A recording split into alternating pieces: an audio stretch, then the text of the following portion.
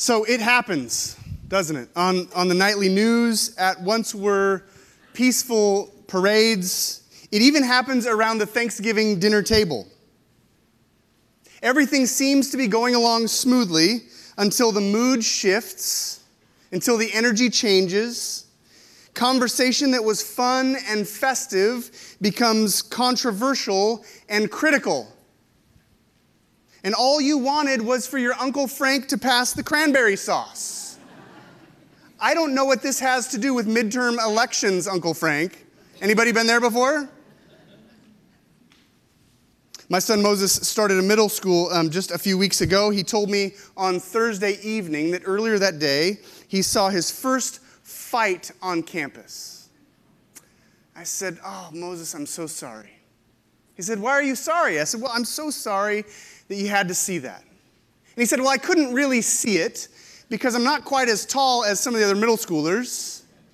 There was a calm, and then there was a commotion, and then a crowd gathered, and so I went to wherever the crowd was, but I couldn't quite see what was going on." But conflict will always draw a crowd, won't it? Sometimes there's almost a spiritual dimension to it, especially when family and friends are all of a sudden adversaries, even arch enemies. And it hasn't only happened to you, it's happened to all of us. It's even happened to Jesus. It's true. By the end of Mark chapter 3, Jesus has healed the sick. Jesus has declared forgiveness. Jesus has appointed disciples. Jesus has challenged the authorities in their own game and won. And the crowd has gathered around like in Moses' middle school. They love it. See, it's not only conflict that draws a crowd. These people hang on Jesus' every word. They follow Jesus' every step. They applaud Jesus' every action. But then at the end of Mark 3, the mood shifts, the energy changes, and there is a spiritual dimension to it. What was fun and festive becomes controversial and critical. Hear God's word in Mark chapter 3. We read, "Then Jesus entered a house, and again a crowd gathered, so that he and his disciples were not even able to eat," which is where I would draw the line. Are you with me? Hey, it's lunchtime. Give us a break, right? Now, it's ironic that Jesus eats on days he's not supposed to, and yet when he's just trying to eat in his own home, he is interrupted from doing so because so many people gather around him. And in a culture where eating was a ritual and food was scarce, being forbidden to eat in this way was a scandal of its own. Now, with Jesus entering a house and a crowd gathering around, Mark intends for us to recall two previous stories. One is in Mark chapter 1, near the end of the chapter, verse 29 through 34. Jesus is in a home, and Simon's mother-in-law is feeling ill, and Jesus heals her, and then a crowd gathers at the door. Again, in Mark chapter 2, verses 1 through 11 or 12, Jesus is in a house, and there's such a crowd gathered around that four guys carrying their friend break the roof to lower their friend down in front of Jesus. Do you remember that? And Jesus sees their faith and says to the man, "Your sins are forgiven." And so when we turn to Mark 3 and we hear that Jesus is again in a house, and again, a crowd has gathered around, he intends that we remember those two previous stories. But in Mark 3, it's different. When his family heard about this, they went to take charge of him. This could also be translated as seize or restrain. For they said, "He is out of his mind." And the teachers of the law who came down from Jerusalem said, "He is possessed by Beelzebul, by the prince of demons. He is driving out demons." Notice, Jesus' family thinks he's deluded. The religious folks think he's demonic. They always kind of up the ante a little bit, don't they, the religious folks? This is what scholars refer to as the criterion of embarrassment. It's common, isn't it, in our culture, to question whether these accounts of the life of Jesus are actually true, whether we can actually rely on them actually having happened. And so scholars look at a number of different stories in the Gospels that would not be included if they hadn't actually happened. Why? They're very embarrassing. How would it help the Jesus movement in the first century for Mark to tell a story where Jesus' own family think he's deluded and the religious authorities think he's demonic? And this is important. No one questions that these miracles were occurring. The only question, how they were occurring. So, Jesus called them over and spoke to them in parables. How can Satan drive out Satan? If a kingdom is divided against itself, that kingdom cannot stand. And if Satan opposes himself, he cannot stand. His end has come. Now, for years, I've wanted to preach a sermon series called That's Not What That Means. Picking up various passages in the scriptures that are quoted to prove a point in one particular way or another, and it's not what it means. This passage would be first on the list of those sermons. It's kind of like in The Princess Bride when Inigo Montoya says, "I do not think it means what you think it means." Anybody remember that part? Now, this text would be one of the first in that series because this phrase is so often used to describe political differences. Have you seen this flag?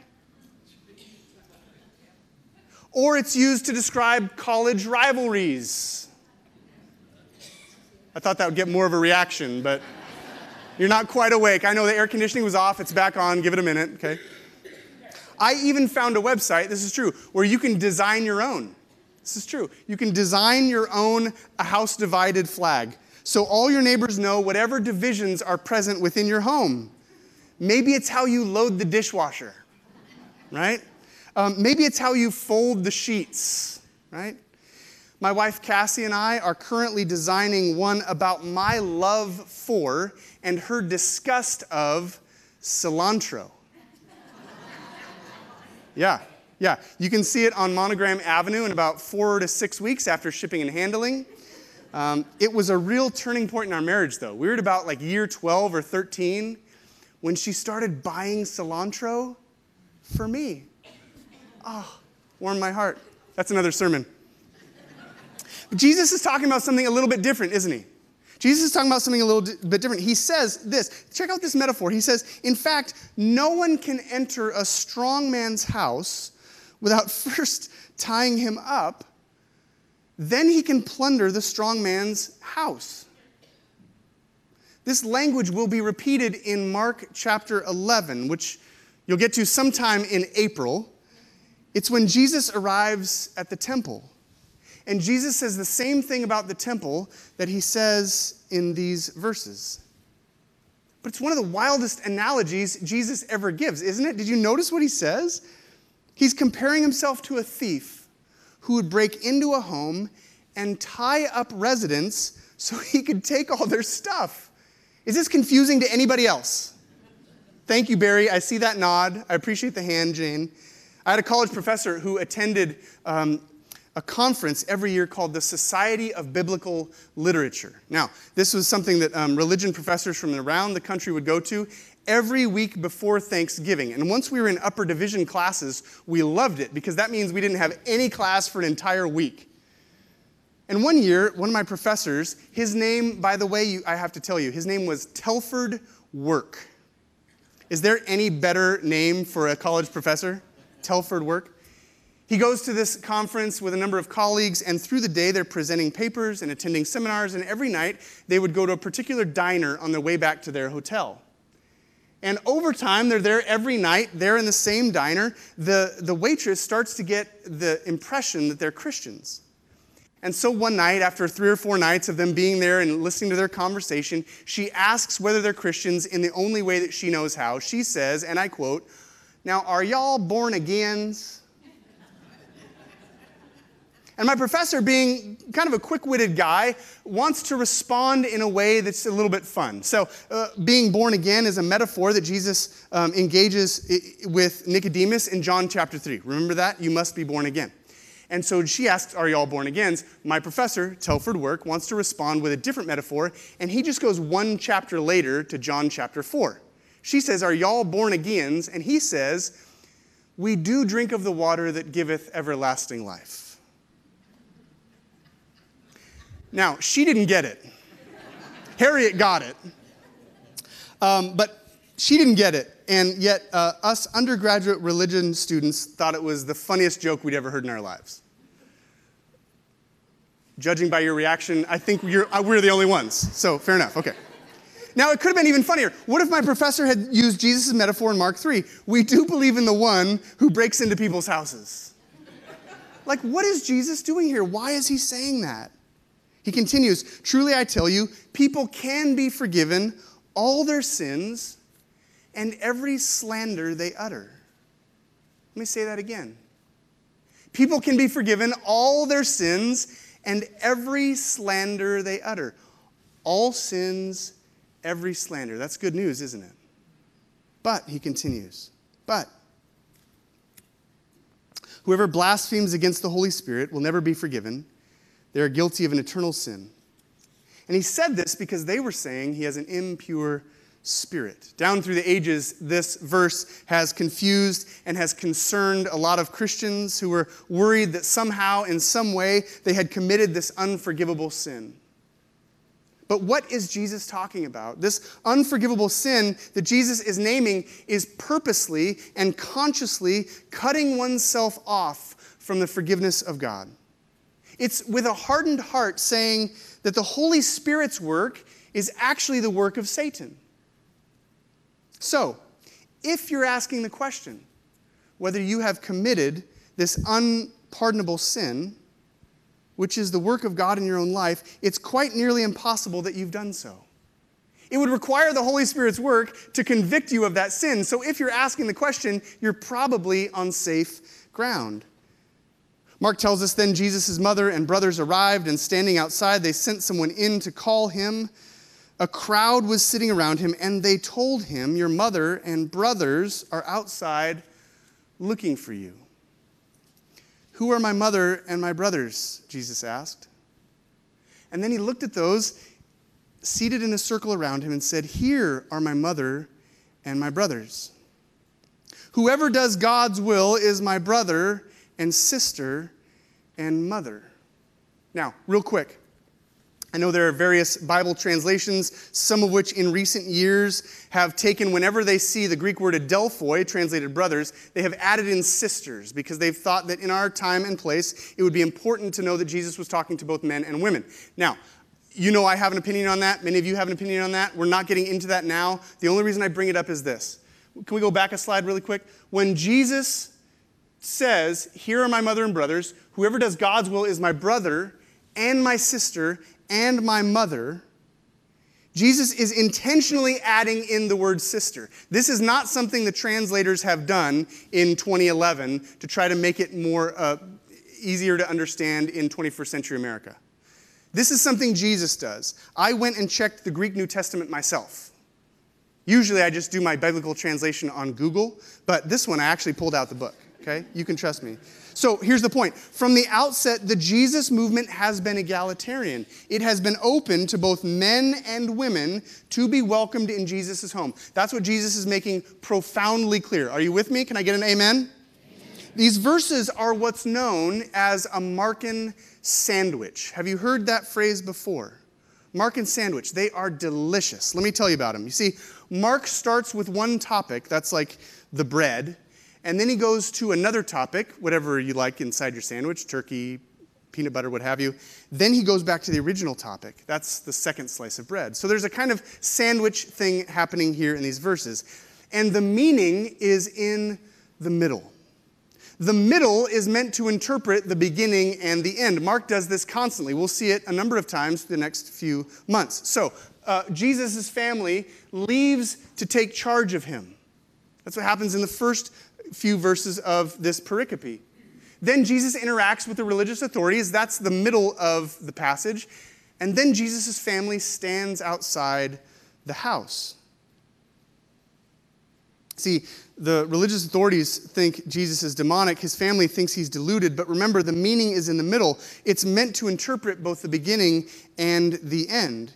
And in the middle, Jesus engages with religious people who, according to Jesus, are dangerously close to committing this sin that is unforgivable, of cutting themselves off, of dividing themselves, of splitting themselves from the life-giving source of God's Spirit. Thus, all the talk about a house being divided. The language might seem strange to us, even if we consider ourselves followers of Jesus. In 21st century America, it's fairly uncommon to think about the devil. And when we do, when our culture engages stories about the devil, it usually comes alongside cartoon images of a little red guy sitting on your shoulder with a pitchfork. Or maybe, at best, Will Ferrell on Saturday Night Live, right? In C.S. Lewis's Screwtape Letters, he writes this. He says, "There are two equal and opposite errors into which our race can fall about devils. One is to disbelieve in their existence. The other is to believe, but to feel an excessive and unhealthy interest in them. And the devils themselves are equally pleased by both errors."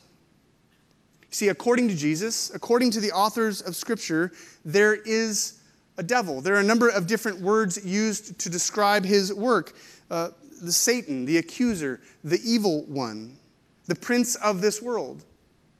And when everything is going along smoothly until the mood shifts and the energy changes and what's fun and festive becomes critical and controversial, that's when we see the fruit of the devil's efforts. Now, I'm not implying that the prince of this world inhabits your Uncle Frank at Thanksgiving dinner. It's possible, but not probable. But in certain settings and situations, we see the fruit of his effort. Has anyone ever been in a conflict that erupted out of nowhere? And there was a spiritual sense of something happening in that time and place. We see the fruit of his effort. Remember, the word used for devil in the Scriptures is the Greek word diabolos. Let me hear you say diabolos. Diabolos. You can hear diabolos. It's kind of means to be split or divided. Dia, cut in half, right? And this starts all the way back in the garden. Remember what the serpent says to Adam and Eve. Asks one very simple question. Did God really say? And in that one question, divides God from his words, divides Adam from Eve, divides humanity from their Creator with one simple question. And that splitting and that dividing continues to Jesus' day, so much so that Jesus will say to those religious authorities, he will say, "You belong to your father, the devil. When he lies, he speaks his native language, for he is a liar and the father of lies." Not exactly Jesus, meek and mild, is he? You belong to your father, the devil, and when he lies, he speaks his native language, and that's why you lie, he says. So let's ask it this way. If we want to deconstruct those silly images of a little man sitting with a pitchfork on your shoulder or Will Ferrell playing electric guitar on Saturday Night Live, let's ask it this way. Do you see any lies in our world today? I'll take that as a yes. Do you see any division happening in our world today? Do you see any splitting in our world today? Now, there are two things that we can do about it. One is we can shrug our shoulders and say, that's just the way the world works. That would be to disregard and to deny that there is anything happening, any sort of spiritual component to the division and the splitting and the lies. The other would be to put unhealthy interest in it, like C.S. Lewis says, and say, oh my gosh, the devil's around every corner. Of course we see lies. Of course we see division. Of course we see splitting. And is it possible, friends, is it possible that Jesus' understanding of the nature of reality is more accurate than 21st century America's? I would vote yes. And I hope that you would as well. That when Jesus goes to this home and the religious authorities are there, whose father is the father of lies, and Jesus speaks such strong language, that Jesus doesn't try to bring peace to the situation. He says it very clearly. That Jesus is telling us about the nature of reality. And that nature of reality is more accurate than the world around us wants us to believe. that there is a spiritual dimension to the division and the splitting and the lies that we see. Remember, the middle of Mark's sandwich is meant to bring meaning to the beginning and the end. It's meant to speak to Jesus' family who would leave their home to take charge of him, and they stand outside that house lest it be divided. Here's the point. Apparently, you can be very familiar with Jesus, but not be part of his family. Jesus says something that's so revolutionary, that's so countercultural, that would bring so much shame on his family outside the house, but he says it anyway. Do you want to know who my mother and my brother and my sisters are? It's those who disbelieve the lies. It's those who won't allow themselves to be divided and split. It's those who will stay with me in this house. You can be very familiar with Jesus, but not part of his family. You can know who he is. You can know where he is, but not be with him. You can be very close, but just outside the door. You see, we need to know, like happened in that diner in the South at that conference years ago, we need to know that Jesus calls us to be born again. And we need to know that he gives the water that bringeth everlasting life. But we also need to know, especially now today, especially in the 21st century, when I ask you if you see any lies and if you see any splitting, if you see any divisions, you kind of chuckle to yourself. It's everywhere we look. We need to know not only that Jesus invites us to be born again, not only that Jesus gives us the water that brings everlasting life, we need to know that Jesus is plundering the strong man's house. He has come to tie up the evil one. He has come to bind him. Jesus uses this profoundly awkward metaphor that's so embarrassing, and he says it on purpose because he has come to wage war with the prince of this world. And we've watched too much Star Wars that we might think we're not sure who's going to win. Oh, it seems like a pretty equal battle. It is not. Jesus is the stronger man. He's got the rope. He is busy binding up the enemy. Jesus has come to go toe-to-toe with the prince of this world, to root out the lies, and to lead us in truth. A single-minded devotion to his kingdom, to his family, to being inside that house with him.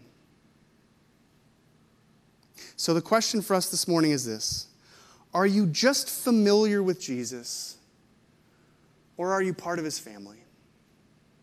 Are you just familiar with Jesus, looking in from the outside, thinking he's a good guy? That's not really an option he's given us, to think he's just a good guy. There's another great C.S. Lewis quote. He says, Jesus is either a lunatic or a madman, or he's telling you the truth. Because no one would say the things that he says unless he was completely crazy or completely telling us the truth. Jesus doesn't give us the opportunity to just look in from the outside and say, he seems like a good guy. I kind of like him. That's just being familiar with Jesus. Jesus doesn't leave us that option. He wants us to be part of his family, to be mother, brother, sister. In what ways are you outside the house looking in? How are you split? How are you divided from a single-minded purpose to live life in his family? Is it in your finances? That you spend money how you want to spend it and don't think about how God's kingdom is breaking forth into this world, and with your finances you can join him? Is it with your relationships that you know are not honoring Christ in the way you're talking to people or interacting with them? Is it with your time? Is there a split? Is there a division where we give so much time here and just very little here? And on Sunday morning we come in for an hour and we sit in God's house, but the rest of the week we are outside. If it's true what Jesus said, if it's true who Jesus is, then there are ways in which he wants to speak to us this morning, and I want to invite us to take a few moments of silence. Wherever we're at in that journey of faith, wherever we're at in relation to this house, to pause and to think. What ways are we split? What ways are we divided? What ways are we outside the house, only familiar with Jesus instead of part of his family? So I want to invite us to take a few moments to ask Jesus to speak to us wherever we are, and then we'll conclude with a song. Let's pray. Father in heaven, we give you thanks that your Spirit has gathered us into this house as brothers and sisters, that all are welcome, all are invited, all are to be drawn in. And yet, would you speak to us in this moment about the ways that we are split, that we are divided, that we are of two minds?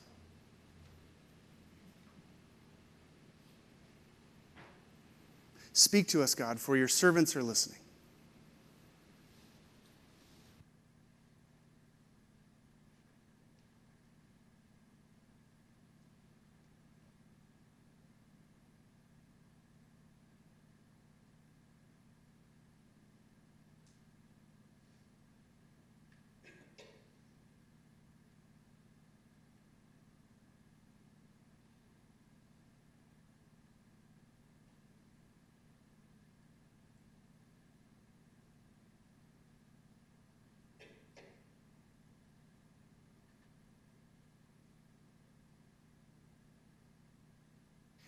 By the presence and the power of your Holy Spirit, God, we pray that you would equip us and empower us with the truth.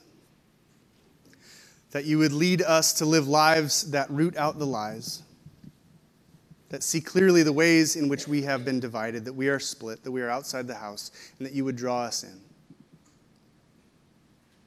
God, if there are any of us here this morning who haven't yet officially said, yes, I want to be part of this family. I want to be part of Jesus' movement. I want to be inside the house. As we conclude in worship this morning, would this closing song be an opportunity to pray that prayer, to say yes, to be welcomed into your family, not just to be familiar with you. We give you thanks for the good news of the gospel that comes for all of us, that every sin can be forgiven, every slander that we have uttered. Would it be so for our good and for your glory? It's in your name we pray. Amen.